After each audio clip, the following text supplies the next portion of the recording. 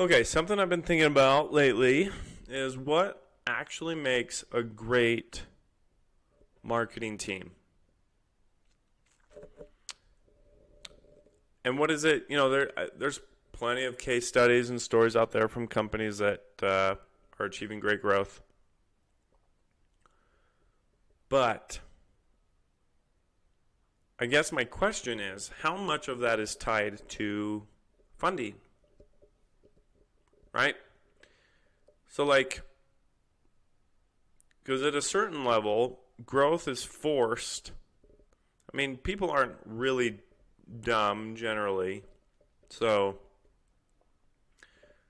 if you're part of a marketing team at a company that raises $50 million and now you have all this money to hire new people and spend into advertising, let's just say you're average, right? And you just get average results, but just the sheer volume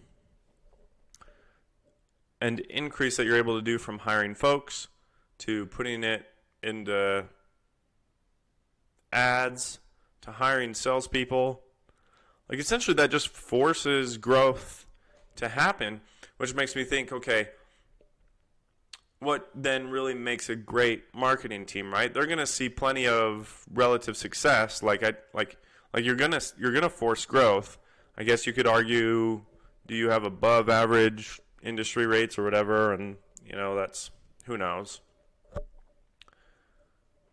But yeah, a lot of that growth isn't probably tied to how amazing you are. It's just that you were able to hire and bring on new, just a greater number of folks to just do more stuff and put more into advertising, which forces growth to happen. So in that respect, though, maybe you are really good at what you do because you sold the idea to, execs sold the idea to VCs who then funded it and allowed you to do that. Maybe that's where the brilliance is. I don't know. So where does the bulk of growth come? Does it come from funding? Or does it come from an incredibly great marketing, sales, product team combo? I do believe in both. But just something I've been thinking about lately.